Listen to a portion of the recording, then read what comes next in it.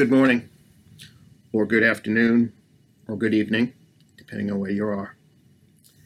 Today I'm going to be taking a look at 1 Samuel, some stories from the life of David, which is exciting for me. David's perhaps been one of my favorite Bible characters. Ever since I was a child, I've always enjoyed hearing and reading stories of the life of David, to varying degrees at different times in my life. But I guess something I'm thinking about right now is stories in general. Why is it that stories affect us so greatly? We like stories. We love stories. We almost seem like we are designed to respond to stories. Stories entertain us. Stories sometimes instruct us. Stories may resonate with us, and the best of stories can change our lives. Let me tell you briefly a story related to the stories actually that we're going to talk about today that changed my life, actually. And at least initially, it wasn't a story from the Bible, as you might think it would be. It was actually something rather different. So to tell you the story, I've got to go back quite a number of years. I've been out of college a long time. I teach at a college now. But many, many years ago, when I was fresh out of college, 21 years old, doing some graduate work up at the University of Hartford and living in a home where I was renting a room from a staff member from the University of Hartford, I was a little bit depressed one evening. I wasn't really myself. Some difficult things had been going on, and I really needed something just to distract me, to take me out of myself for a moment. I hadn't brought any of my books with me. I didn't really have anything to watch on TV, but I looked around and saw that my landlady had a copy of the Lord of the Rings trilogy by J.R.R. Tolkien. And I had read that particular fantasy trilogy a number of years ago, I'm pretty sure, when I was a teenager at that point. But it was the only thing I had to read, so I decided I'll just go ahead and reread it. Now, I read it pretty much straight through nonstop. I don't remember if I took 1 day or 2 days. I do remember that when I finally finished reading it, it was 2 or 3 in the morning. And again, I don't know how much straight through I had gone, but I read that pretty much nonstop. It was very, very engaging. It really sort of drags you in, has a lot of descriptive language, which some people love about it and some people don't like it so much. But for me, it really did a great job of immersing me in another world and taking me completely out of the situations that I was in my own life. And for the moment, that was a very good thing. So when I finished it, though, of course, I cast around, well, what do I do now? I finished reading it. It was the only novels that I had available to read. I really didn't know what to do with myself at that point. But then I remembered I had made a promise to read the Bible. For reasons I'm not going to get into. I had promised to do this. I was not a Christian at the time. I had been brought up in a Jewish home, had been fairly observant in sort of a liberal, Reform Judaism manner. But at this point in my life, the time I'm talking about, I was pretty much an atheist. But I had promised to read the Bible, and it had been slow going, and it really didn't appeal to me much, but I had promised to do it. And it just so happened that as I was reading through the Bible, at this point in my life, I was actually reading from the life of David in 1st and 2nd Samuel. So I decided, okay, I don't have anything better to read. Let me go ahead and read the Bible. So I started reading the Bible. And surprise, surprise, it came alive to me. It was exciting. It was interesting. And the reason it was because the style of writing, and I'm not even sure if I can quantify why this is, to be honest. I'm a biologist. I'm not a lit major.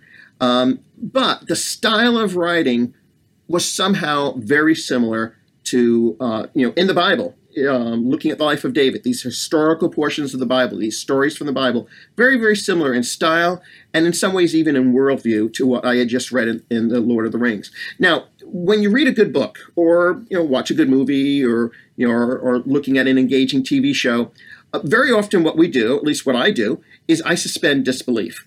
That is, in the back of my head, I might know, well, these things I'm looking at, they're not real. There are no such thing as wizards. There are no such thing as superheroes. People can't really do the types of things that these people are doing. But I suspend that disbelief. I shove it way to the back of my thoughts because I want to be able to be engaged in the story and I want to be able to enjoy the story. And so I read or watch the story as if it was real. And I was doing that with the Bible. And that, of course, had a transforming effect on my life. Because for the first time in my life, I was reading the Bible with excitement, thinking, at least on the surface, it was all real and it was all important. And as a result of that, God opened up my mind and my heart to himself over a long, long period of time and doing various other things in my life. But this was really the start, I think, of God really opening my mind to the truths of his word and eventually leading me to put my faith in Christ as my Savior, or from a Jewish point of view, as my Messiah, as the one who had been promised, who had come, and who had died in my place. It was a wonderful, wonderful thing many, many years ago. So what I'd like to invite you to do today is I'd like to invite you to do something similar. Now, you might already be a believer. You might have known Christ perhaps for many years, maybe for a short time. You might not be a believer. But either way, I'd like to invite you to do the same type of thing. That is, as we look at these stories from the life of David, suspend disbelief if that's necessary. Look at these stories as if they're true and real and important, which, by the way, they are true and real and important. But whether you believe that or not, sort of just take them at face value and seek to learn from them and be open to what is worth learning from these stories, because I think there's some really wonderful things that we can learn from these stories. So let's look at the first of these. We're going to look at two different stories, one in 1 Samuel chapter 24, and the other one in 1 Samuel chapter 26. And we'll probably look at the first of the two maybe in a little bit more detail. We'll see how as time goes on. So let's turn. I'm reading from the New American Standard Version. Your version, if you've got something a little bit different translation, might be slightly different, probably won't be too different. Verse 1 of chapter 24 of 1 Samuel reads as follows. Now it came about, when Saul returned from pursuing the Philistines, he was told, saying, "Behold, David is in the wilderness of En-Gedi." So En-Gedi is a beautiful place. I went there a few years ago with my wife. It's on the west shore of the Dead Sea. It's a very, very rocky place, crags, caves, waterfalls, cliffs, a lot of scenic beauty, and it was also a great place for David and his men to hide themselves. It's one of the few places in that general area where there's water flowing. This is a desert climate where there's water flowing year-round from actually, I think it's 4 different springs in various spots. So anyway, there in En-Gedi, there is David hiding himself, and Saul took 3,000 chosen men from all Israel. 3,000. David has 600. So this is 5-1 odds. Not good odds for David. Saul took 3,000 chosen men from all Israel and went to seek David and his men in front of the rocks of the wild goats. And he came to the sheepfolds on the way where there was a cave. And Saul went in to relieve himself. Now David and his men were sitting in the inner recesses of the cave. Saul wouldn't have seen them coming in. Would have been pretty dark. His eyes wouldn't have been used to things. And I'm sure David and his men stayed really quiet. Probably not all 600 of his men. This is probably a smaller group in this cave. Anyway, so David and his men are sitting in the inner recesses. Okay, Saul has gone in, it says, to relieve himself. We don't really know what's going on there. That might have been a euphemism for the fact that he basically had to use the bathroom. It might be that he needed a place to just literally rest. The literal translation of to relieve himself is to cover his feet. So maybe he was just going to take a nap. We really don't know. But for whatever reason, David is there in the cave. Saul is there. David can't see him. Verse 4, and the men of David said to him, "Behold, this is the day of which the Lord said to you," and there's no record, by the way, that the Lord ever said this next statement. I think they're making an assumption. "Behold, I am about to give your enemy into your hand, and you shall do to him as seems good to you." And then David arose and cut off the edge of Saul's robe secretly. Not quite sure exactly why he did that. Maybe because he was going to follow through and do something to Saul, or maybe for other reasons. But either way, in verse 5 it says, it came about afterwards that David's conscience bothered him. He didn't feel good about what he had done because he had cut off the edge of Saul's robe. And so he said to his men, far be it from me, because of the Lord, that I should do this thing to my Lord, the Lord's anointed." So he's referring to Saul as the Lord's anointed. Saul had been appointed by God as king of Israel. God had revealed to Saul, as well as to David, that David was going to be his replacement, which is why, by the way, that Saul is chasing David and has been chasing the David at this point in his life for a number of years and wants to kill David. But Saul was still the anointed one of God, the one who had been appointed as king of Israel. And so David says, "Far be it from me, because of the Lord, that I should do this thing to my Lord, the Lord's anointed, to stretch out my hand against him, since he is the Lord's anointed." And David persuaded his men with these words, which was probably not an easy thing to do, because they figured, hey, this is a great chance. We can get Saul dead. And he didn't allow them to rise up against Saul. And Saul arose, left the cave, went his way. Now, David was a relatively young man at this point. He's maybe, mid-20s, maybe 24 years old or so. But he's a man who's got a lot of experience under his belt already. He's been chased for years by Saul.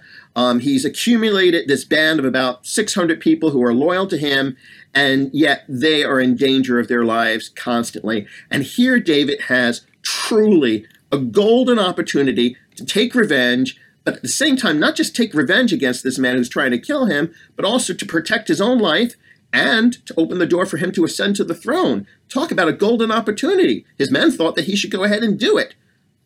But he didn't. He didn't.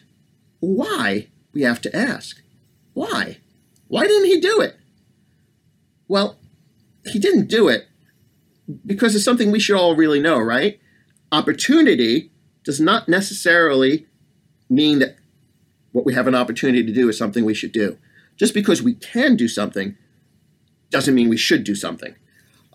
Sometimes there are opportunities that are wonderful and we jump into them and it's great, but other times there's opportunities to do things that deep down we know are really not the best thing to do. And if we're believers in the Lord Jesus, perhaps deep down we know this probably isn't what God wants for us, and yet it's so tempting. It could be something like lying or cheating at school to get a good grade, or on your job to advance your career, or maybe an opportunity to stay in or get into a romantic relationship that you sort of know not really the best idea, isn't maybe what God would want for you, but you do it anyway because it's so tempting. Maybe it's an opportunity more like what David had, to hold a grudge, to take revenge and get back at someone who we considered to be an enemy. And yet when we have opportunities, that doesn't mean it's what we should do. It's not what David did. David didn't see Saul just as a deadly enemy. He saw him as one placed in authority by God, and we'll talk more about that later. And so for him, it was wrong for him to kill Saul. And that was a tough decision to make, but he made the right choice, and we should too when we're faced with those decisions. Very familiar verse. 2 verses to consider along that line from Proverbs. Probably many of you have memorized this. Proverbs chapter 3, verses 5 and 6. Trust in the Lord with all your heart, and do not lean on your own understanding. Notice, it doesn't say don't have any understanding. It's okay for us to have understanding. It's okay for us to think things through. It's okay for us to have desires, things that make sense to us, things that don't. God's given us a brain and has given it to us to use, but he doesn't want us to lean exclusively on that. He wants us to seek his will. Verse 6 in Proverbs chapter 3 says, in all your ways, in everything in your life, acknowledge him, know him, live in the light of his reality and his existence. And I think implicitly seek his guidance, as David did many times in his life. And he, that is God, here in Proverbs 3, will make your paths straight. We know that verse. The question is, do we live that verse out? And it's a smart thing for us to do if we believe that God really knows best. Verse 8 of 1 Samuel 24. Now afterwards David arose and went out of the cave and called after Saul, saying, my lord the king. And when Saul looked behind him, David bowed with his face to the ground and prostrated himself. Notice, he calls Saul his lord, the king. He bows. He goes all the way down to the ground. He's showing great humility and great respect to this man who's been trying to kill him. Why? Not because he admires Saul as a person, but because this is someone who God has appointed in authority. And David said to Saul, why do you listen to the words of men, saying, behold, David seeks to harm you? Behold, this day your eyes have seen that the Lord had given you today into my hand in the cave, and some said to kill you, but my eye had pity on you. And I said, I will not stretch out my hand against my Lord, for he is the Lord's anointed. Now my father, see, indeed, see the edge of your robe in my hand, for in that I cut off the edge of your robe, did not kill you. No one perceived this, no evil or rebellion in my hands. I have not sinned against you, though you are lying in wait for my life to take it. May the Lord judge between you and me, and may the Lord avenge me on you, but my hand shall not be against you. Verse 15, the Lord therefore be judge and decide between you and me, and may he, that is God, see and plead my cause and deliver me from your hand. David shows respect to Saul, but David also twice over says that he sees God as the one who's going to be judge. We can do that too. As believers, as we relate to other people, we seek to have good relationships where possible, but sometimes that doesn't work out.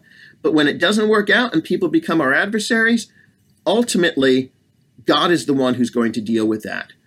In Romans chapter 12, verses 18 through 21, I'm not going to read that whole passage, but verse 18 of Romans 12 says, if possible, so far as depends on you, be at peace with all men. It says, so far as depends on you. It's not always possible. But we should be at peace with all men, with all the people that we encounter when we can. Never take your own revenge, beloved, but leave room for the wrath of God. For it's written, vengeance is mine, I will repay, says the Lord. Skipping to verse 21 in Romans 12, do not be overcome by evil, but overcome evil with good. We are to seek to trust God, to be at peace with people when we can. When we make enemies and they do things we shouldn't, rather than being vengeful, we should be trusting and resting in God to take care of us. That doesn't mean you don't protect yourself. If you or your loved ones are in danger, of course, that's a different story. But we're not looking for revenge. We're looking to trust God to work in this situation. And maybe God will bring that person to repentance. Maybe they will come to a knowledge of Christ. Maybe not. Maybe God will need to judge them in a sort of a sad sense for them one day. But either way, that's in God's hands. And that's what David did. And even in a greater sense, when you think about it, that's what our Lord Jesus did. You know, in 1 Peter chapter 2, verse 23, we read of Christ that while being reviled, and this would probably be primarily in the lead up to the cross and on the cross itself, while being reviled, and he was mocked, reviled, and of course scourged and crucified, he did not revile in return while suffering, which is when it's easiest to lash out at others. He uttered no threats, but kept entrusting himself to him who judges righteously. And we can do the same thing by his grace.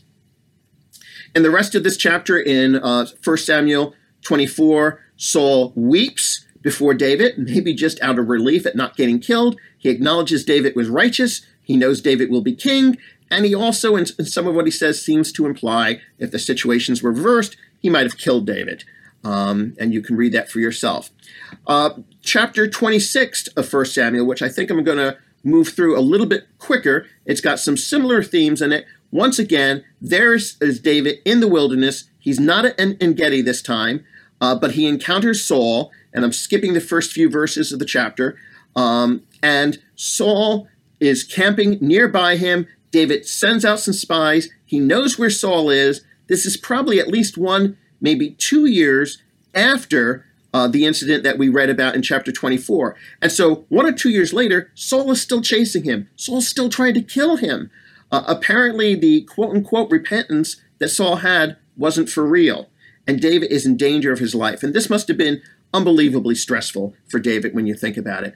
Okay, David is going through a really deep trial for a prolonged period of time, running for his life. And hopefully most of us don't end up in a situation where we're running for our lives. But some of us have some pretty deep and prolonged trials, right? It might be illness for yourself. It might be illness for someone in your family. I can remember for many, many years watching my father, sadly, man who I loved dearly, die of a neurodegenerative disease and the complications thereof. It might be financial difficulties. It might be relationship issues. How did God use this in David's life? He used it to train David. He used it to prepare David for the future. He used it to prepare David to be the leader he was meant to be. And he used this to teach David in his relationship with the Lord in such a way that David was able to write the Psalms that he did, something like half of all the 150 Psalms, which have been a blessing in the lives of literally millions of people. God did all those things through the difficulties David was going through. And in Romans chapter 8, verse 28 and 29, very familiar verses, we read, we know that God causes all things to work together for good to those who love God, to those who are called according to his purpose, for whom he foreknew, he also predestined to become conformed to the image of his Son, that he might be the firstborn among many brethren. Okay, God is at work in our lives, using all the different things happening in our lives, including the difficulties, and working them all out for good. He may not have been the one who sent the difficulties, but he can use them, and he's working all those things to good to make us more like the Lord Jesus and to do wonderful things in and through our lives. And we can trust him to do that just as much or even more as he did that in David's life. Well, in the middle portion of the chapter, verses 5 to 13 in 1 Samuel 26, just very quickly, David arose. He came to the place where Saul was camped. Verse 7, so David and Abishai, who was David's nephew, came to the people by night, and behold, Saul lay sleeping inside the circle of the camp with his spear stuck in the ground at his head. Abner, which is Saul's general, and the people were lying around him. And Abishai said to David, today God's delivered your enemy into your hand. Therefore, please let me strike him with the spear to the ground with one stroke. I won't strike him a second time. Abishai, again, sees this as a golden opportunity. There he is. He's sleeping. Everyone's sleeping. Here's the spear. All I have to do is take that spear up, strike it down. Saul's dead. Your troubles are over. David said to Abishai, do not destroy him. Who can stretch out his hand against the Lord's anointed and be without guilt? And David also said, as the Lord lives, surely the Lord will strike him. Maybe God will strike him down. Or his day will come that he dies, or he will go down into battle and perish. The Lord forbid that I should stretch out my hand against the Lord's anointed. But now, please, take the spear that is at his head and the jug of water, and let us go. So David took the spear and the jug of water from beside Saul's head, and they went away. But no one saw or knew it, nor did any awake, for they were all asleep because of a sound sleep from the Lord had fallen on them. And so God had miraculously taken these 3,000 people, basically put them to bed so soundly that they didn't wake up even when David and Abishai came into and left the camp. David had once again golden opportunity to kill Saul. Why doesn't he do it? Because he respects God's authority and he wants to do things God's way. He wants to please the Lord. Saul is God's anointed king. David's not going to fight against that. David knows that Saul can be taken out of the way by God, whether by natural or supernatural means, and he can trust God to work things out. And I think that's an amazing example for us. Look, naturally, all of us want to do things our way, right? All of us, or pretty much all of us probably, don't enjoy authority. We all tend to rebel against authority to some degree. And there's all kinds of authorities in our lives. You know, as children, we have parents. And even when we get older, we still have parents very often, for as long as we're privileged to have them, who may, try to tell us how things should be done. And there's elders in a local church. And there's secular authorities like those in our place of employment and the government. And it's natural for us to think we know better than them and rebel against those authority. Maybe not to try to kill them, as David was tempted to do with Saul, but to rebel against them and not want to accept that authority. And yet what God calls us to do is to be submissive to those in authority, just as David was called to be submissive to Saul.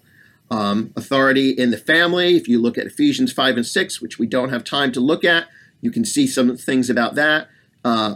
Being submissive to elders in the local church, 1 Thessalonians 5:12, Hebrew 13:17, 1 Peter 5 verses 2 through 6. Submitting to those at our workplace as unto the Lord, that would be Ephesians 6, and submitting to those in government, the first few verses of Romans 13. But the key point here, and you can look at those verses for yourself, but the key point is when we submit to authority that God has put in place or allowed, we're doing it submitting to God. It doesn't mean there's never exceptions to that. There was an exception that happened in the time of the apostles, as we read in the book of Acts. I believe it's chapter 5, where basically the government authorities, the Jewish authorities, had told Peter and the other apostles that they could not proclaim the name of Christ.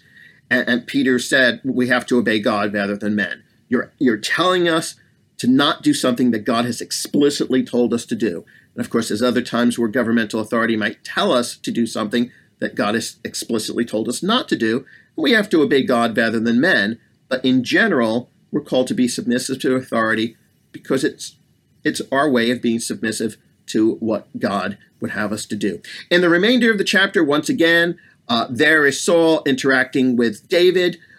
Saul says some pretty amazing things. Saul says, I've sinned, in verse 21 of 1 Samuel 26.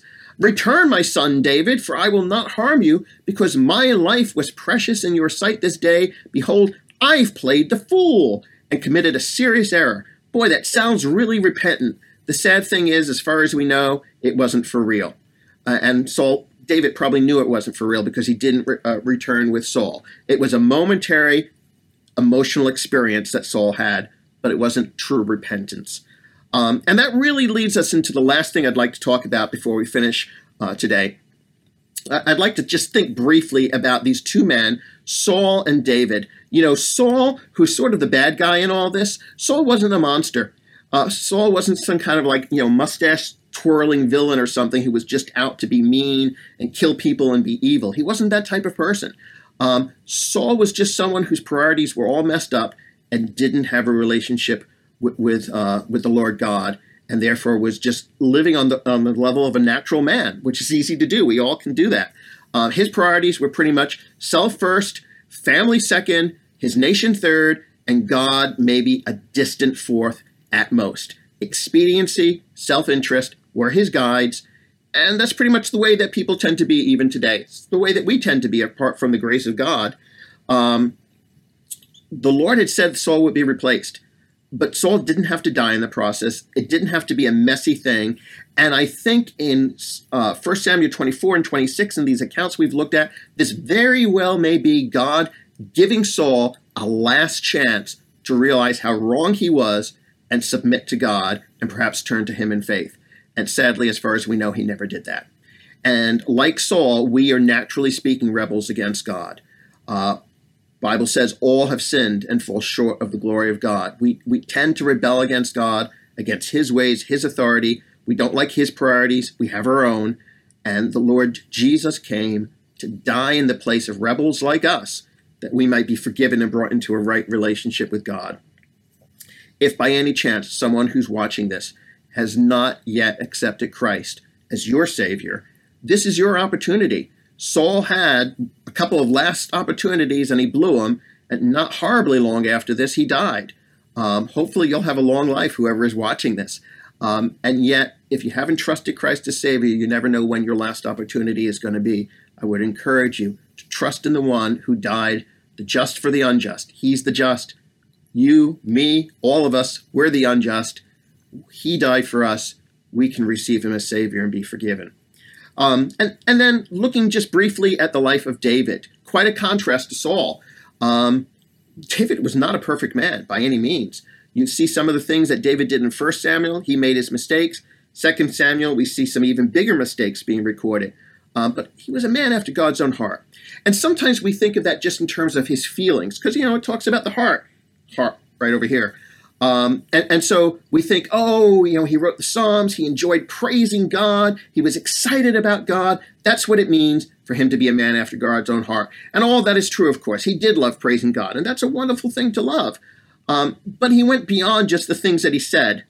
He lived a life of trust and obedience in the Lord, again, for the most part. And what was his motivation in that? Well, if you look at Psalm 27, just a single verse, verse 8 says, David wrote, "When thou didst say, seek my face, my heart said to thee, thy face, O Lord, I shall seek." David's heart was set on the Lord. David had come to know God, fallen in love with the Lord, I think is obvious through his Psalms, and come to trust God and desired to please him. He desired to please him. You think, if there's someone in your life who you know loves you deeply, unconditionally, and you trust their judgment, and they ask you to do something, do you do it because you feel like you have to? Or do you do it because you want to make them happy, because you trust their judgment, because you respect them? And that's really what God asks us to do, sort of like what David did, even if imperfectly. The Lord Jesus said the night before he died, in John chapter 14, verse 15, "If you love me," you say you love me, but if you do love me, you will keep my commandments. And in the next chapter, John 15, verse 14, he says, "You are my friends if you do what I command you." If Christ is our Savior and we know his love, we have the opportunity, and it is an amazing opportunity, we have the opportunity to respond to that love, to trust him, to respect him enough, and desire to please him and make him happy by doing the things he asks us to do. It's not because we have to do it, because we don't. He'll love us no matter what, and we're on our way to heaven no matter what because of what Christ did on our behalf. but we can respond to his love by seeking to please him. We can trust him, we can show respect to him, and we can respond to his love. David wasn't perfect, but this is what he did.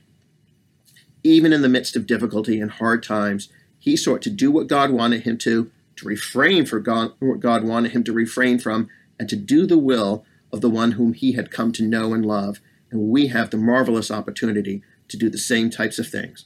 Let's just pray briefly. Father, we just thank you for your love. We thank you for the Lord Jesus. We thank you for his perfect example, far better than David. And yet we thank you for the example of David. And we wish to learn from that example and be those who would be ever more deeply falling in love with you, so that when you say to our hearts, seek my face, our hearts would say, thy face, O Lord, I will seek. And not just in our words, but with our lives, that we would seek to do what you want us to do, to refrain from what you want us to refrain from, for your glory and in response to your love. We pray in Jesus' name, amen.